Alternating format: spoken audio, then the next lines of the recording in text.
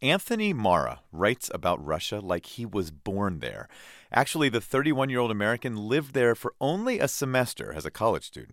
I arrived in January without knowing a lick of Russian, and I just became immediately fascinated with the extremes of life, of geography, of political events, that it almost seemed impossible not to want to set a story there. And Anthony Mara did. He set his acclaimed debut novel, A Constellation of Vital Phenomena, in a hospital in Chechnya, a turbulent part of Russia where people fought bloody wars for independence.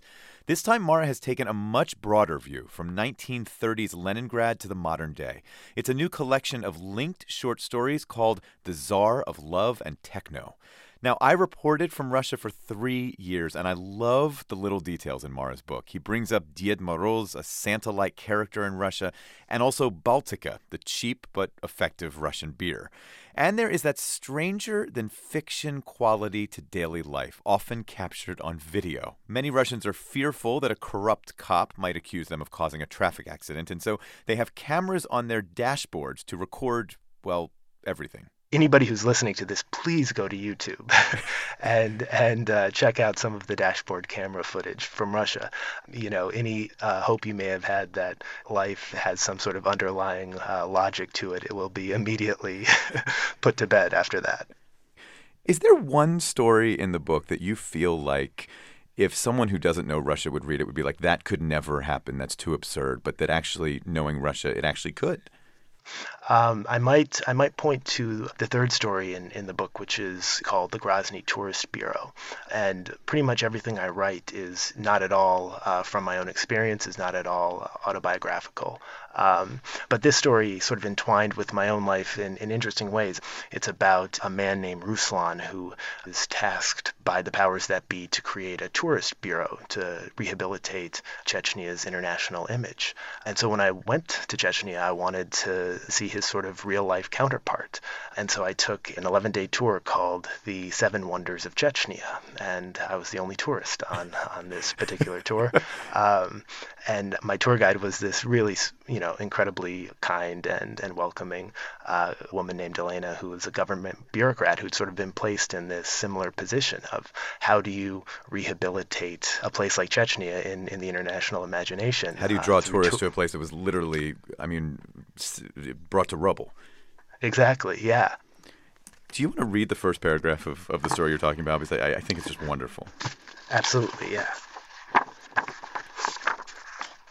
The oilmen have arrived from Beijing for a ceremonial signing over of drilling rights. It's a holiday for them, their translator told me last night at the Grozny Eternity Hotel, which is both the only five-star hotel and the only hotel in the Republic. I nodded solemnly. He needn't explain.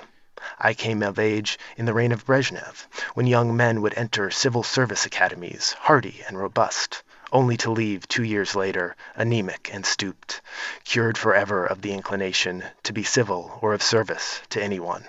Still, Beijing must be a grim place if they're vacationing in Chechnya.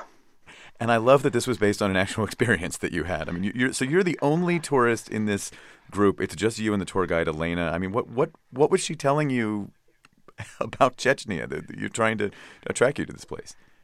Well, it was sort of the sunny side of everything a little bit. Uh-huh. But at the same time, you couldn't help seeing in her, in the various people I met, the fact that even though Grozny today is pretty much entirely rebuilt, the traumas and the wreckage of this war is still unhealed inside of so many people.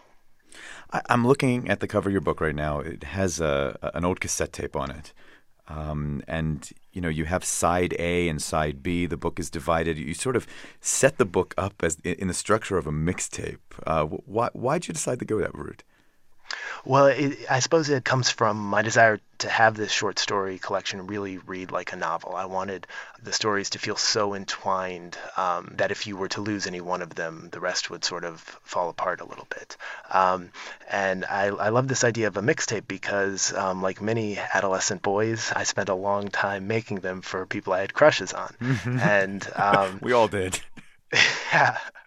And what were you trying to do with a mixtape? You weren't just putting love songs on. You were trying to tell a story with a mixtape. You were trying to have these individual songs build up to become something that is much larger than the sum of its parts, that becomes an emotional narrative in and of itself. And in a sense, that's what this collection is. And it's also a bit self-referential in that one of the characters creates a mixtape for his brother, who carries it with him, and it sort of becomes this totem for everything that he fears losing. You know, Anthony, for all of our crushes who didn't appreciate the work that went into mixtapes, I hope they're listening to this right now. I mean, I can name names. I hope there's a couple. I don't know if you should do that. No, don't worry. Well, were you listening to music while you were writing? I wasn't, no. But I ended up, after I finished the book, I ended up trying to create an actual mixtape, which is available on Spotify, that sort of mirrors the overall movement of the book. And I was really pleased to see how many techno remixes of Tchaikovsky there are. I mean, really a staggering amount. So after you check out the YouTube dash cam videos, head over to Spotify. Head over to Spotify. Well, is there one song on the playlist that you think, I don't know, really is a great soundtrack for parts of this book, and you know, maybe we can play it as we say goodbye? I suppose I really love, there's this remix of a song called Kalinka. The reason I think Kalinka is such a great song is that it does much of what I hope my collection of short stories does, which is show this progression of history and show how these things that at once seem so distant and antiquated are really so present and so still with us. Anthony Marra, thanks so much for joining us. We appreciate it. It's nice talking to you. Thank you so much for having me. Anthony Marra's new book is The Tsar of Love and Techno.